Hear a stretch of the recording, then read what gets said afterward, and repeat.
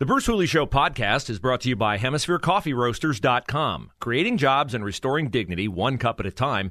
Good coffee doing good. Learn more at HemisphereCoffeeRoasters.com.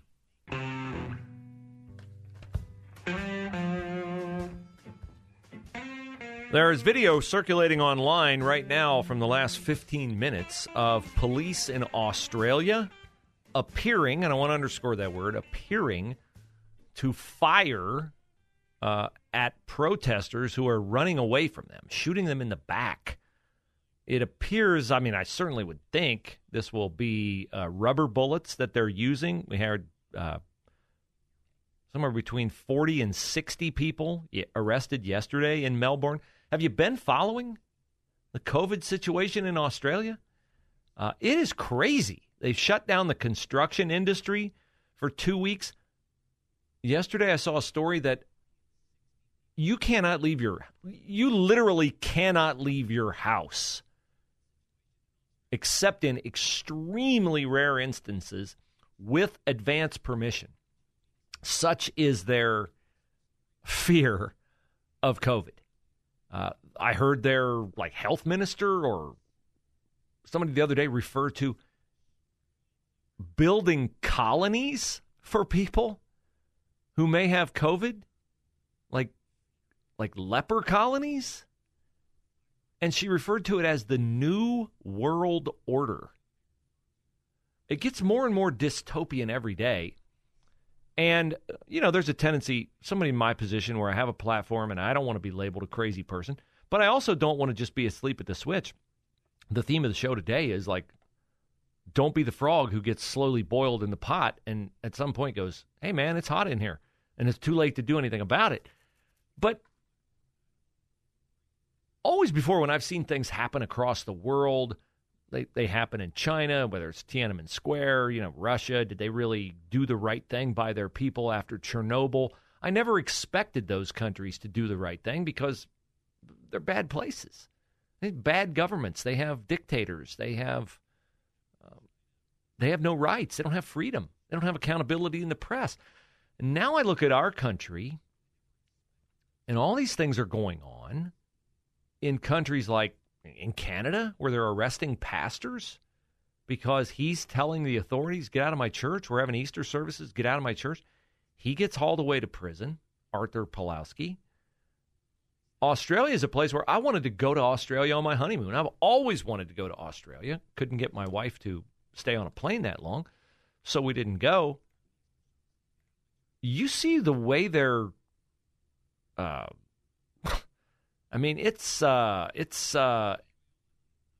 it's like Gestapo tactics over there to control the crowds and keep them in line. They're arresting people just for leaving their houses. They arrested a guy the other night because he went out and got Kentucky Fried Chicken and brought it back to his house. It's crazy what's going on over there. And we've got a president who doesn't have to answer any questions about any of his mammoth failures, which is to say, every single thing he touches or everything policy he enacts, he doesn't answer any questions about it. The comfort that I take is that I just feel like there's still a lot of people who aren't fully on board with all of this nonsense. But he's in office. I firmly believe this. He's in office for two reasons. He's in office because COVID was weaponized against the sitting president. The Democrats were successful in making people who were already predisposed to not like Donald Trump, and Donald Trump had a role in that, had a big role in that. They were able to weaponize COVID, which is not something, I think now when you look at the COVID numbers climbing, now we have vaccines, we have therapeutics, we have a year plus of more knowledge about COVID.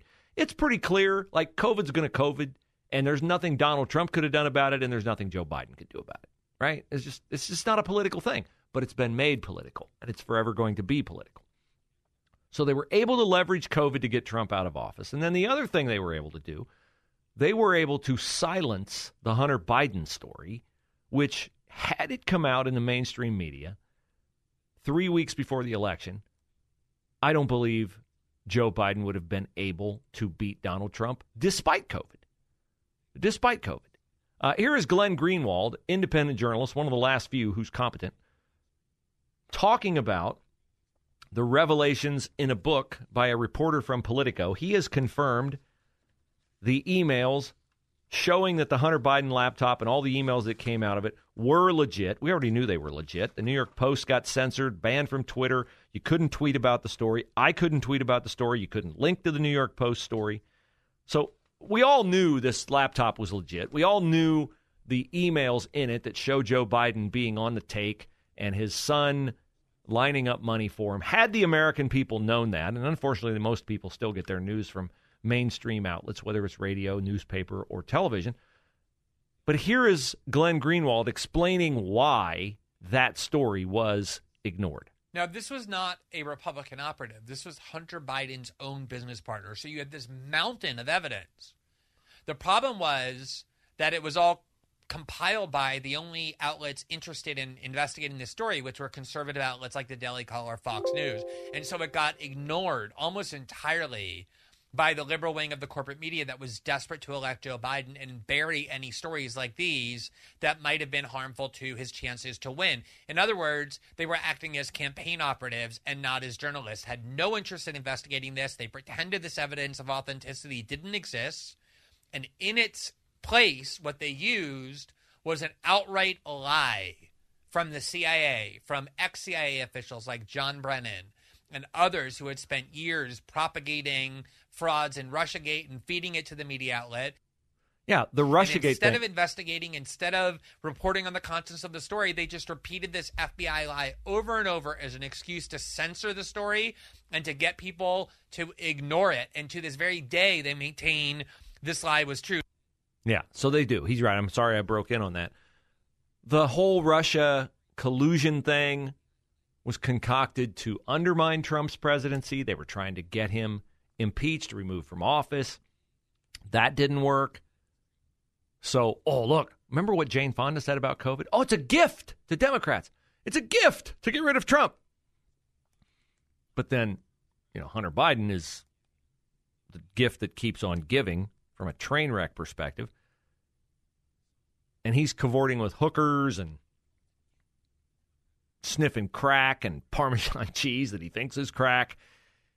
And he doesn't keep track of his dirty business dealings that expose his father. Does it make any sense that there could be a cut from Burisma and other foreign interests for Joe Biden? Would that be supported by, I don't know, the fact that Joe Biden never made more than $200,000 a year as a federal salary and almost half a century as a senator and a vice president, but he owns like 4 different homes that are worth multiple millions of dollars? Yeah, that makes sense. That stacks up. It's a story the mainstream media doesn't want to tell you. And as Glenn Greenwald referred, this letter that they used, that Natasha Bertrand of The Atlantic and CNN, that Chris Hayes and Rachel Maddow of MSNBC, that Wolf Blitzer and Christian Amanpour and other journalists used this letter from the CIA to say, it's Russian disinformation, Hunter Biden's laptop. What did that letter really say? Well, it didn't say what they said it said. But if you actually looked at the letter that they reported that the intelligence officials signed, it didn't actually say what this headline says, that the Hunter Biden story is Russian disinformation. They were much slimier about it, but actually more honest than even these journalists. Let's take a look at the key paragraph of this letter that they all use. Here it is, the letter from former intelligence officials on October 19th that became the excuse to censor the story. And what it says, and you can read it right up there, is we want to emphasize that we do not know if the emails provided to the New York Post are genuine or not. And we do not have evidence of Russian involvement, just that our experience makes us deeply suspicious that the Russian government played a significant role in this case. So they admitted from the start that they had no evidence. So on the one hand, you have no evidence by their own admission that the Russian government was involved or this was disinformation, versus a mountain of evidence that it was actually authentic. And yet the corporate media was so desperate to bury the truth about Joe Biden and make sure that nothing endangered what they were eager to have be his victory 3 weeks from then, that this letter from known liars in the CIA gave them the excuse to perpetrate a massive fraud on you and on the American public. And that's how he got elected president. If he even did get elected president, without funny business in Philadelphia, Detroit, Atlanta, and Milwaukee. So the book is The Bidens Inside the First Family's 50-Year Rise to Power. It's by Politico reporter Ben Schreckinger, which makes his life a little bit awkward because Politico is one of the people who did the blocking for Biden on this story. So, are we in for 3 more years of this? Can he hide out? There is one Ohio congressman who is doing what he can to stop that. I will tell you about him next on The Bruce Hooley Show. I am not familiar with the lion's share of Representative Bob Gibbs' legislative agenda. He is a congressman from the Ashland area, so he would be there. Well, we don't have one right now because Steve Stivers quit in the middle of his term. We will determine whether it is Mike Carey. I forget who's running on the Democratic side. It's irrelevant to me. But anyway, Bob Gibbs is your guy in Ashland.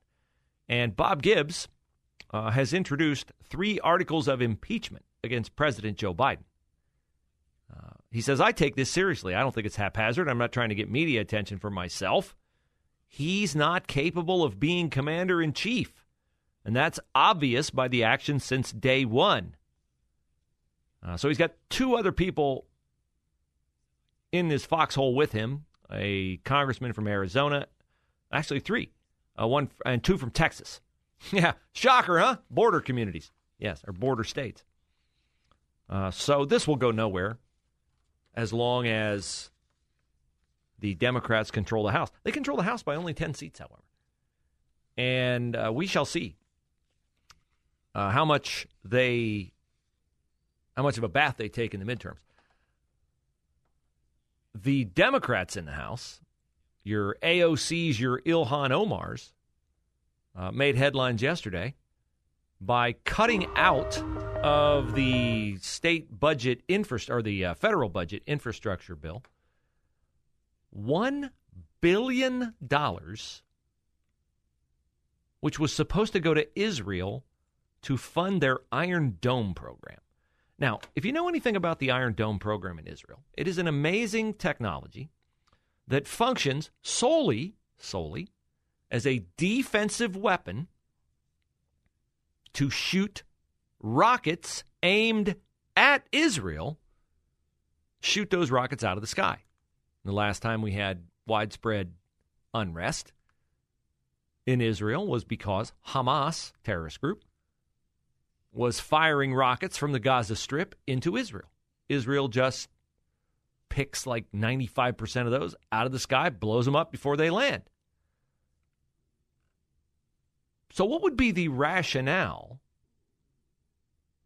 the only rationale, for not wanting to fund the Iron Dome? Oh, I think it's pretty self-evident. You would have to be someone who wants those Hamas rockets to land in Jerusalem, in Tel Aviv, and other places to kill Israeli citizens. That is the only possible justification you would have for stripping out funding of the Iron Dome from the budget. So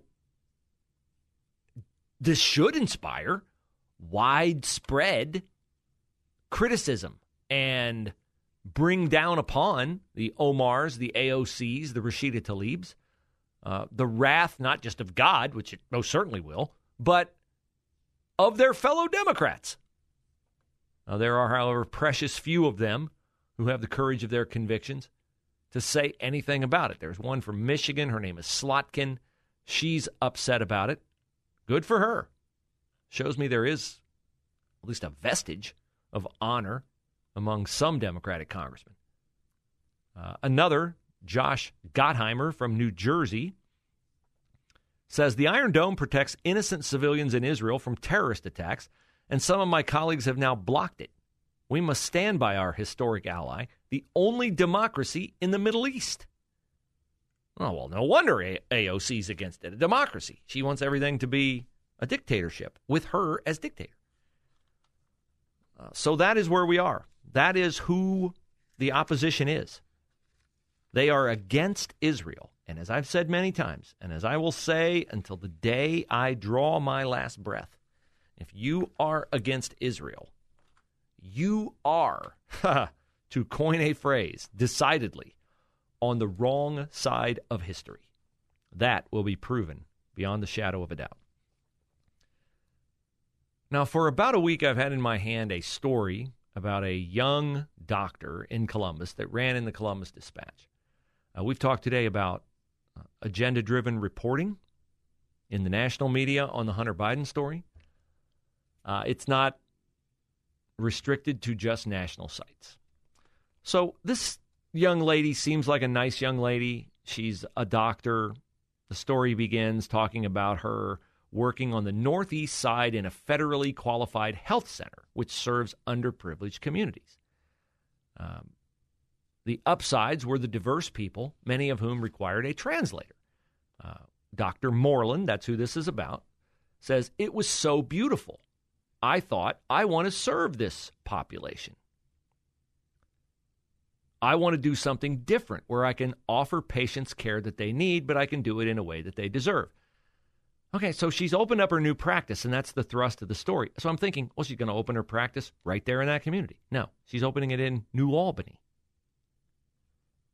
Now, I'm left to wonder, because the rest of the story, and it's long, never explains why someone who is a minority doctor and who talks about in this story being uncomfortable from the fact that she was a minority in her class at Ohio State in medical school. She says, "I was the token black girl." If you want to help underprivileged communities, why would you locate your office in New Albany? That seems like a question that needs to be answered. New Albany, which is a community, can we say it's an affluent community? The median home price is $266,000. The poverty rate is well below 2% in New Albany. The population is 80% white.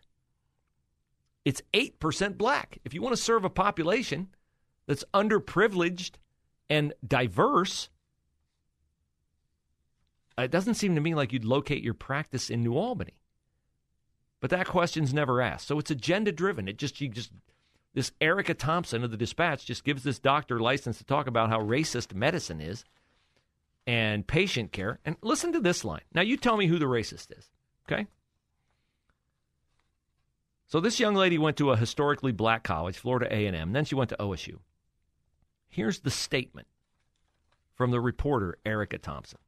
"She was one of only a handful of black students in her class and didn't see enough faculty who looked like her." Well, what would be enough? Why does the skin color of the faculty matter? She obviously wasn't a victim of racism. She was admitted to the medical school.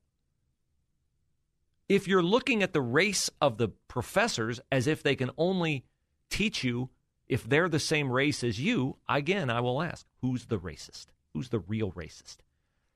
And here's a quote from the doctor. "If the people who are taking care of people don't necessarily value us and see us as the same, how can they provide the best quality care to us?" Well, Doc, I assume you took this thing called the Hippocratic Oath, which says that you will care for the person, the patient, with your absolute best effort. I do not believe that doctors, at least not the doctors I've known, and I've known a lot of them, she's insinuating that doctors can only care for patients who are the same race as they are. And that is just not true. It may be true of her. It may be true of her mindset. She's indicating it's true of her mindset. It's not true of the doctors I know. They are wholly devoted to the Hippocratic Oath and consider it a privilege to be able to help people who need their care, regardless of what color they are. So this story bothered me because it purports to celebrate her, and there's a lot to celebrate about her. She's clearly very smart. She's started her own practice. She's doing it on a budget plan for people, and I think that's great. But if you locate your practice in New Albany and then you're going to carp about how you want to reach more people who look like you, I don't understand why you put it where you put it, and I certainly don't understand why you would say or insinuate that doctors have to look like the patients they care for in order to truly care for them, because that is not at all true.